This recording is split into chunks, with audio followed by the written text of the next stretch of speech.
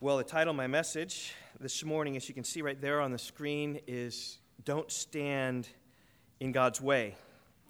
And if you can open your Bibles right there to Acts chapter 11.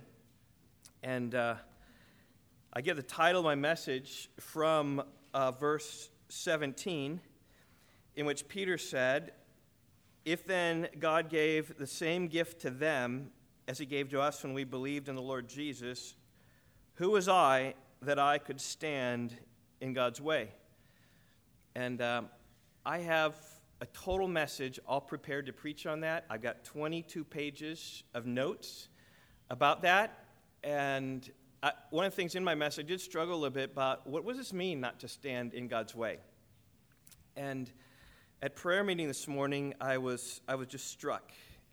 And just in God's sovereignty, typically we go through the fighter verses just from Bethlehem Baptist Church, fighterverses.com. We go through them. So just in the warp and woof of time, we've come to Psalm chapter 20. There's memory verses, and I've been memorizing them. So here, Psalm 20, verses 6 through 8. "Now I know that the Lord saves his anointed. He will answer him from his holy heaven with the saving might of his right hand. Some trust in chariots and some in horses, but we trust in the name of the Lord our God. They collapse and fall, but we rise and stand upright." And so I've just been working to memorize that. That's kind of been on my heart as I think about Psalm 20.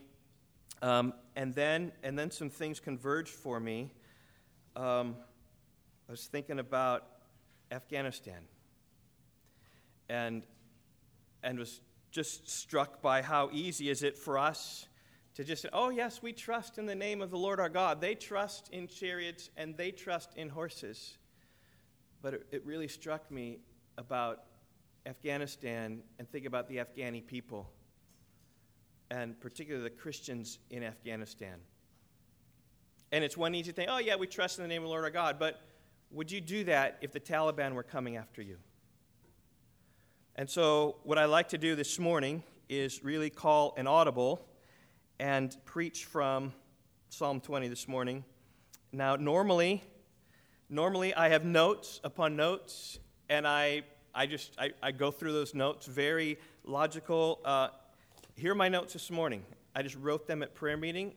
This is the second time I've ever done this at Life of Rock Valley Bible Church in terms of just coming up with something. I don't think I'm particularly gifted in preaching from few notes. And yet I do believe that God has placed on my heart just the need for us in this day to really think about Afghanistan and to respond and to pray for them. Hebrews chapter 13 and verse 3 tells us how we are to deal with people who are in prison. And it says this: "Remember those who are in prison as though in prison with them, and those who are mistreated, since you also are in the body." I've seen images this week of Afghanis being mistreated. I have seen desperate. I mean, you've probably seen some of these too. A military plane taking off, and Afghanistan people so desperate they're hanging on. And that plane gets up, and they can't hang on any longer, and they fall to their death. So desperate are they to get out. I have seen, perhaps you have, right, images of a baby, a newborn baby, given to an American soldier so that that baby maybe gets out and gets to America and has a better life. I've seen images of people being kicked and slapped and pistol whipped and potentially shot. I see people trampled in the streets because of the chaos over there right now. And I want us, as a church, I mean, we could go on in Acts, but I do believe this is really an application, right? Don't stand in God's way. God has so put this on my heart. I really feel like we need to really think about Afghanistan and pray. The message this morning is entitled, "We Trust in the Name of the Lord Our God, Pray for Afghanistan." And so I want to speak. I don't think I'm going to speak my normal 45 minutes because these are my notes, all right? So I'm not going to speak a long time, but I do think that in this week where there's much havoc in Afghanistan, that we would we would do right just to pray for them. Psalm 20 helps us in that perspective, and so you can open your Bibles to Psalm 20. We're going to get there, but I do want to set the stage, even especially for something that has struck me, and really it just came this morning when we were in prayer meeting, and so I just Googled and pulled this up. It's from Breakpoint, the Colson Center. I just searched up something about Afghanistan church. And I'd heard before about Afghans who everybody in the nation has an ID card. And in recent years, Christians have put the stamp on that ID card that they're Christians. And now with a Muslim takeover, a militant Muslim takeover, establishing Sharia law, you can only imagine what's going to happen to the Christians. Let me just read from breakpoint.org that I just looked up this morning after prayer meeting. It says this. So here was a conversation that John Stonestreet had with editor, World Magazine editor Mindy Bells. And Mindy Bells says this. The Afghan church is a unique community, mostly aged 40 and younger. They are all Muslim converts. It's one of the fastest growing churches in the world. Since they are a tiny church, now doubled in size, they are considered very fast growing. There are perhaps only 2,000 people, but they are an important force in Afghanistan simply because of the force that the gospel is. Because of the love of Jesus, the reach they have is a real thing in a dark, Taliban-shadowed country. And here's what I'm talking about, the IDs. It said, about 2 years ago, a number of these church community leaders did something amazing and brave. They decided to change their identity, their religious affiliation in particular, on their national identification cards. All Afghan citizens have a national ID card, and they're used all the time for many reasons. And they often show religious affiliation, and that affiliation tends to be handed down by the father of the family. The new Christian church elders wanted to change their identification for the sake of their future generations. Not all Christians agreed that this was a good idea, but several dozens of them have changed their official identification to Christian. Now, the government record shows Christian affiliation. These are the Christians that have been targeted the past few days. At least one Christian that I know of has received a letter from the Taliban stating, quote, "We know where you are. We know what you are doing." This implies the Taliban has access to the government record. The Taliban then showed up to this Christian's house the day before the full city takeover, and they've also visited other Christian homes. And you might argue that these are small, isolated incidents, but they play against the backdrop of nearby atrocities. Afghan military who have been hauled out of their homes and shot, and in one case beheaded. Afghan Christians are totally vulnerable with no political power. They have no one to appeal to. They don't even generally qualify for special immigrant visas to the United States or other Western countries because they've avoided working for American organizations or working for the Afghan military. To do so potentially exposes them to attention and danger. And I'm sure there's much can be said. This is all that was written here in this article, but I want you to think about the fate of those 2,000 Christians, and particularly the dozens who've taken the name of Christian on their IDs.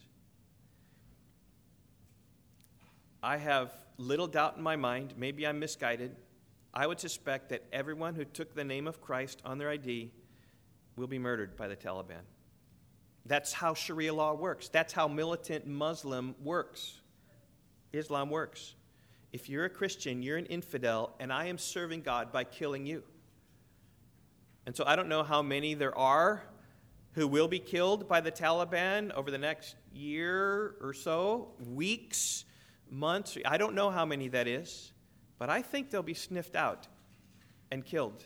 And what that means is that there are martyrs to be, present-day martyrs to be, clearly for the cause of Christ, to be murdered. They haven't worked for America. They haven't worked for the military. They have no visa. There's no way that they can get to America. And there's no way for lots of people to get to America. But these Christians are contemplating their death, probably. And how easy is it for us? Oh, some trust in chariots and some in horses, but we trust in the name of the Lord our God. What do you think the Afghani Christians are praying right now? I mean, I saw an interview where someone, and I think Yvonne maybe was talking with me about it a little bit, where someone says that I'm going to be dead in 3 days unless I get out of Kabul. Right? We talked about that? And I don't remember seeing that, but Yvonne told me some video that she watched, that he was a translator or something like that, and if I don't get out in 3 days, I'm going to die. And I think that's the case for many Christians. If they don't get out, they're going to die, and there's no hope of getting out. And so I do believe that we should pray for them. In Acts chapter 7 records the martyrdom of Stephen, of preaching the gospel and saying to those people, right, you stiff-necked people, uncircumcised in heart and ears, you always resist the Holy Spirit. You killed those who announced beforehand the coming of the righteous one, whom you've now betrayed and murdered. And that confrontation cost Stephen his life. And holding up a Christian ID card means that Christ is the way and Islam is wrong, and they will be killed. And so I just think for us today is that as those two things really came together, of trusting in chariots and some in horses, I thought it'd be good to pray for them. It is interesting. Psalm 20 is a prayer. In fact, if you look in the first 5 verses, we have 1, 2, 3, 4, 5, 6, 7, at least 8, 9, 10, whatever, prayers. Look what it says. It says, may the Lord answer you in the day of trouble. This is a prayer for answered prayer. David was praying for someone else who was praying for the Lord who was in trouble. Like, is that not what our prayer should be for Afghani people? May the Lord, Afghani Christians, answer you in the day of your trouble. They have trouble right now. They are praying, and we can pray that God would answer their prayer. In fact, that's all 1 through 5. It's just... David is longing for others' prayers to be answered. So, verse 1, second part. May the name of the God of Jacob protect you. God can do that in Afghanistan. He can protect people. I mean, in fact, he's done that throughout the Scriptures, has he not? He's protected his people. He has protected, you remember, Shadrach, Meshach, and Abednego, remember them? When they were forced to bow down to the big image of Nebuchadnezzar, and when the music played, they were going to bow down and worship this false god. They said, no, we're not going to do that. Even to the cost of their life. It was said, if you don't worship, if you don't bow down when the song is sung, you're going to be thrown into the furnace. And they were told that, and when everybody in the nation, right, was falling down to the name of Allah, or to this image of Nebuchadnezzar, we had Shadrach, Meshach, and Abednego standing strong. They're standing up, refusing to kneel. And they were signaled out, and they were brought even before Nebuchadnezzar. He says, what, are you going to bow down to this idol, or are you going to do that? This is the law, and if you don't do that, you are going to die. You remember their response in Daniel chapter 3, when they were just taunted. They said, if you do not worship, you shall immediately be cast into the fiery furnace. And who is God? Who's the God who will deliver you out of my hands? Right? Are you going to trust in the name of the Lord your God? Or are you going to trust in chariots? And then Shadrach, Meshach, and Abednego, Daniel 3:16. Answered and said to the king, O Nebuchadnezzar, we have no need to answer you in this matter. If this be so, our God whom we serve is able to deliver us from the burning fiery furnace, and he will deliver us out of your hand, O king. But if not, be it known to you, O king, that we will not serve your gods or worship the golden image that you've set up. So they said, God will deliver us, but if not, we're not going to bow the knee. And God is, as it says in Psalm 20 and verse 1, the name of the God of Jacob can protect you. And in a miraculous way, God protected those 3 men in the fire. And they were in the fire, and it was burning, and the fire was so hot. You remember that when they threw Shadrach, Meshach, and Abednego in, that the others even died when they threw them in, as I remember. Right? They threw them in. But Shadrach, Meshach, and Abednego didn't even have a hair on their body that was singed. And they came out, and they didn't even smell like smoke. And when they were all 3 in there, actually, when Nebuchadnezzar looked, he saw 4, because it's probably the pre-incarnate Christ right there with them, dancing in victory. The God of Jacob can protect. And yet, I think about their death. Would I have guessed that Shadrach, Meshach, and Abednego are going to die? Absolutely. They're right there, the fiery furnace. They're going to be thrown in this furnace that is 7 times hotter than normal. Of course, they're going to die. But God saved them. Really, I think it's some example and a hope for us. And so I think of these Afghani people. Do I have any hope for the Christians in Afghanistan that they will survive through this? I have 0 hope. But I have the hope of Shadrach, Meshach, and Abednego. Our God, whom we serve, is able to deliver us from the burning fiery furnace, and he will deliver us out of your hand, O king.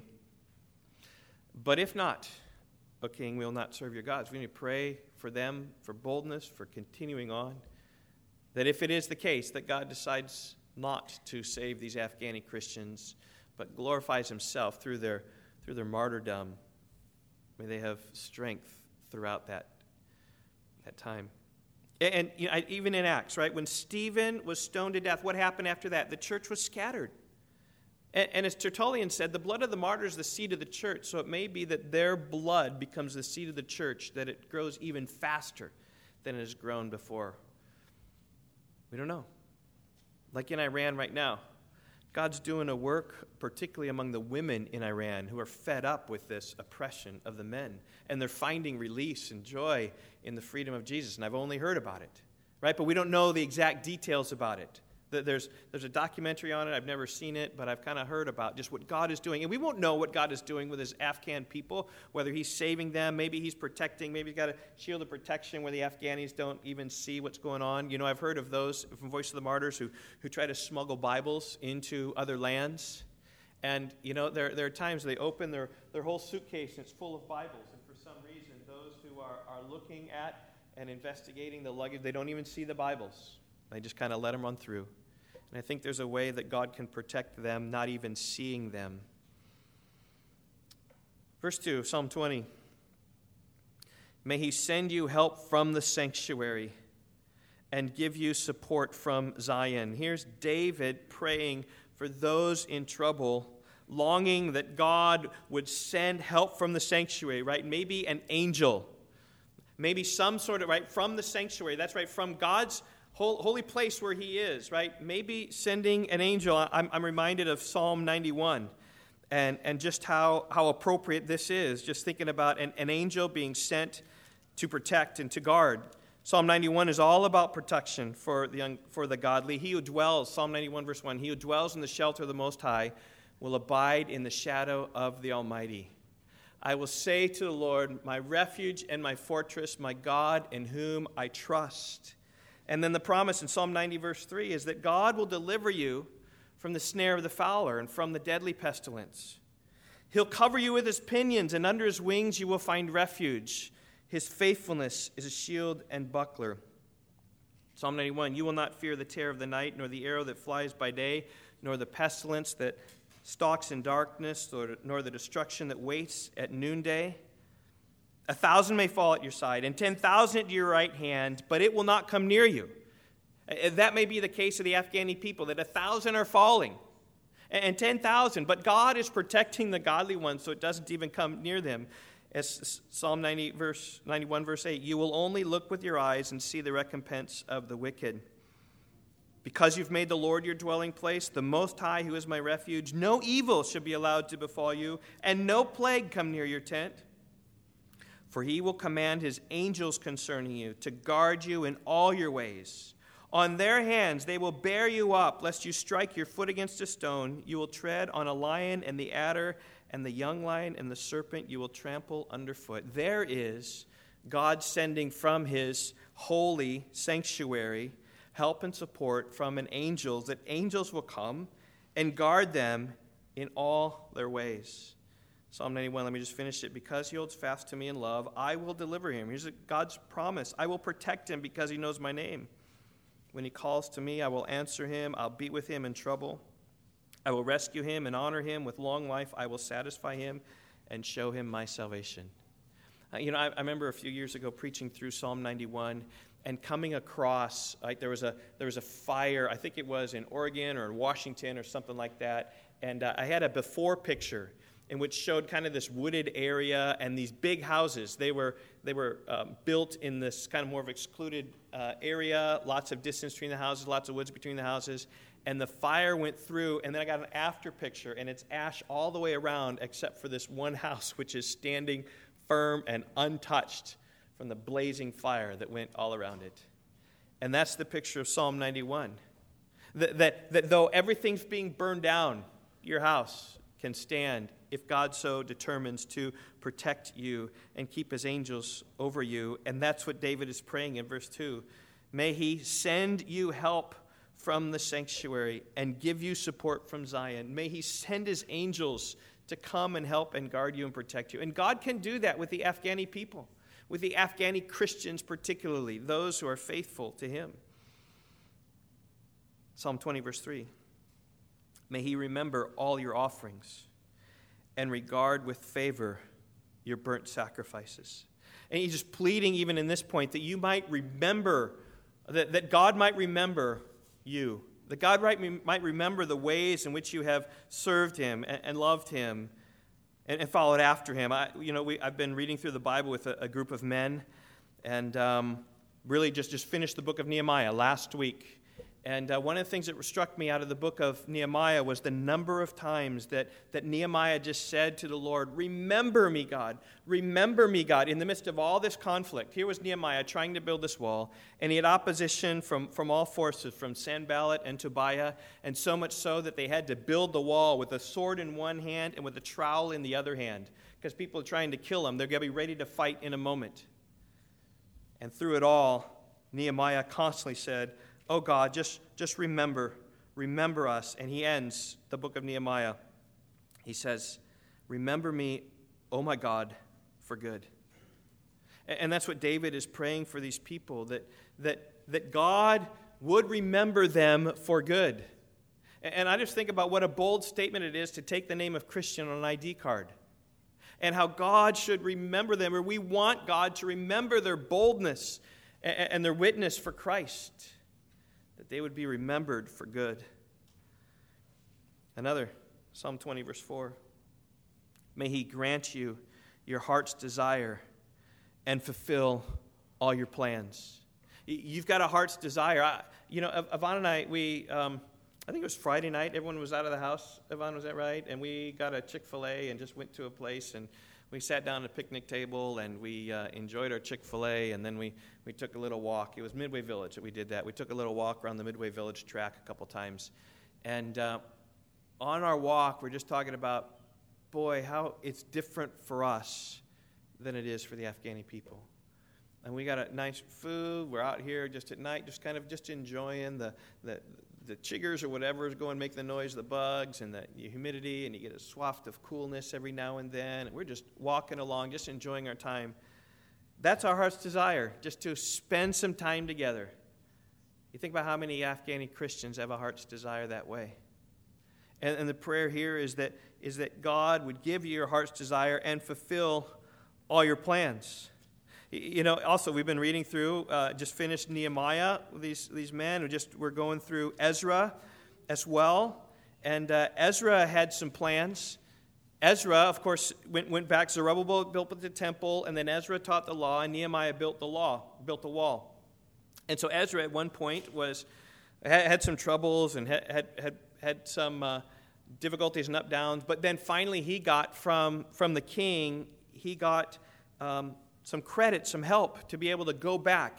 And they sent with Ezra all of the temple furnishings. So Zerubbabel built the temple, and now they're going to fill the temple. But remember that Nebuchadnezzar had taken all these to Babylon. But now they're going to come back as a gift from the governor into Israel. So they're traveling with a ton of riches, and they're traveling with a ton of money. And when he thought about doing that, listen to what Ezra said about his plan. He says, I proclaimed a fast there at the river Ahava, that we might humble ourselves before our God to seek from him a safe journey for ourselves, our children, and for all our goods. So praying to the Lord, right, that we're trusting in the name of the Lord our God. We're trusting him that he's going to help us bring all this back from Persia where they were. And then he said this, he says, for I was ashamed to ask the king for a band of soldiers and horsemen to protect us against the enemy on our way. Since we told the king, the hand of our God is for good on all who seek him, and the power of his wrath is against all who forsake him. So he's saying basically this, we trust in the name of the Lord our God. Oh, well, I guess we'll take your chariots and we'll take your horses. He could have done that, but he chose not to as a demonstration he's going to trust in the name of the Lord our God. And how'd they do that? Well, they prayed and they fasted. As it says in Ezra chapter 8, verse 23, so we fasted and implored our God for this, and he listened to our entreaty. And those utensils made it to the temple because God protected them on the way. God can do that. And that's the prayer of verse 4 here, that may he grant your heart's desire and fulfill all your plans. And then David continues on, another prayer for answered prayer. May we shout for joy over your salvation. In the name of our God, set up our banners. May the Lord fulfill all your petitions.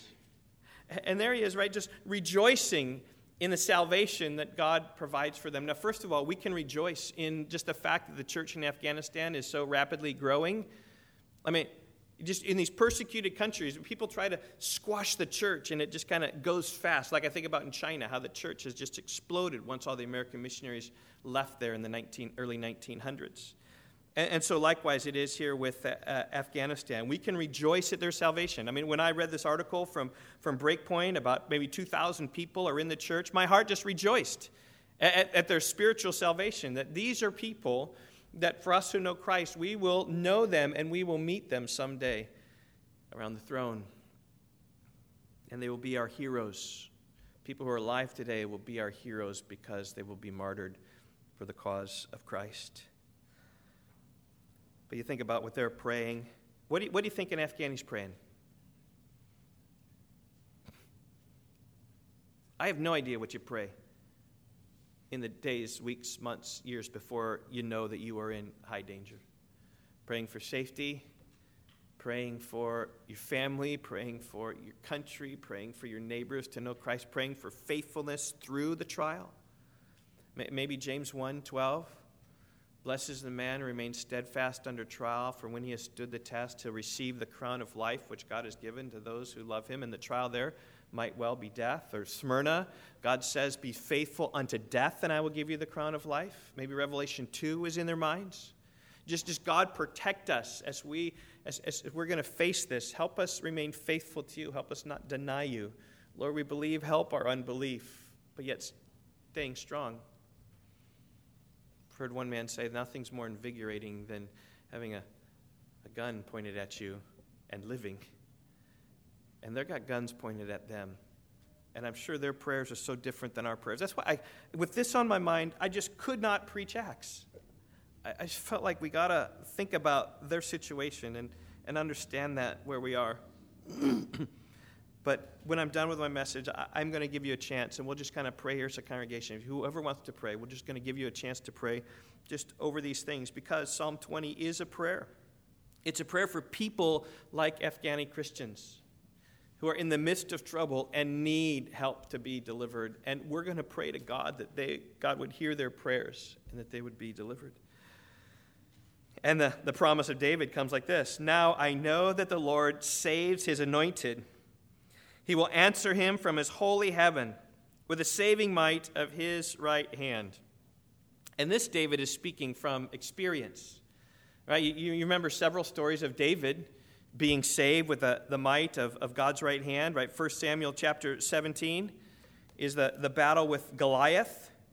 And when all of Israel saw this big man and they didn't want to fight, they cowered away. And yet when David heard this uncircumcised Philistine taunting the armies of the living God, he knew what it was like to be delivered. In fact, he said that in 1 Samuel 17, that I will go and fight. And he said this in 1 Samuel 17:37. He said, "The Lord who delivered me from the paw of the lion and from the paw of the bear will deliver me from the hand of this Philistine." David knew that the Lord would save his anointed. And indeed he did, right? He took these 5 stones from the brook, and he only needed one. And one hit him in the head. Goliath dropped to the ground. David goes over, pulls out his sword, cuts off his head, holds up his head, and says, "Look what the Lord has done." I know that the Lord can save his anointed. There's an instance there of he actually turned victorious, where Goliath says, "You can't defeat me." David says, "Come, I know God can." When the Philistine says, "Am I a dog that you come to me with sticks?" It says, "Come to me, and I will give your flesh to the birds of the air and the beasts of the field." There's Goliath taunting David, and David says, 1 Samuel 17:25, "You come with me with a sword and with a spear and with a javelin, but I come to you in the name of the Lord of hosts, the God of the armies of Israel, whom you have defied. This day the Lord will deliver you into my hand, and I will strike you down and cut off your head. And I will give the dead bodies of the host of the Philistines this day to the birds of the air and the wild beasts of the earth, that all the ends of the earth may know that there is a God in Israel, and that all this assembly may know that it's the Lord who saves with his sword, that the Lord saves not with spear and sword, for the battle is the Lord's, and he will give you into our hand." What's he saying? The exact same thing that Psalm 20 is doing. This is almost a copy of that. I know that the Lord saves his anointed, that God is going to conquer, and it's going to be for his glory when all his glory is known before all.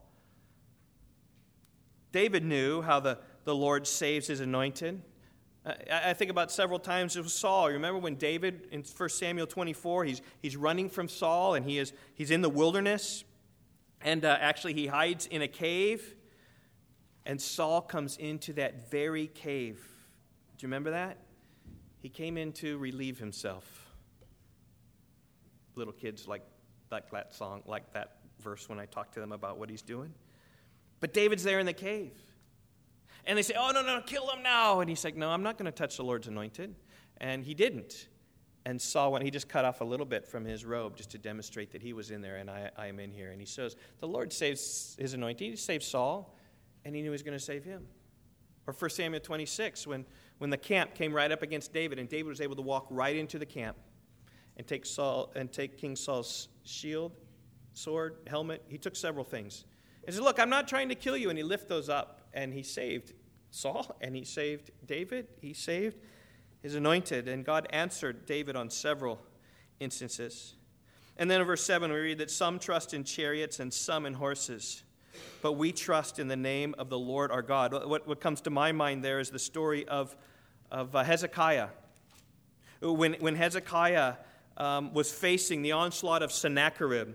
Right, here's the Assyrian army who just wiped out Israel, and Hezekiah is in the south, and the Assyrian army is going to come up against Hezekiah. And he told the people, listen, right, don't trust in Sennacherib.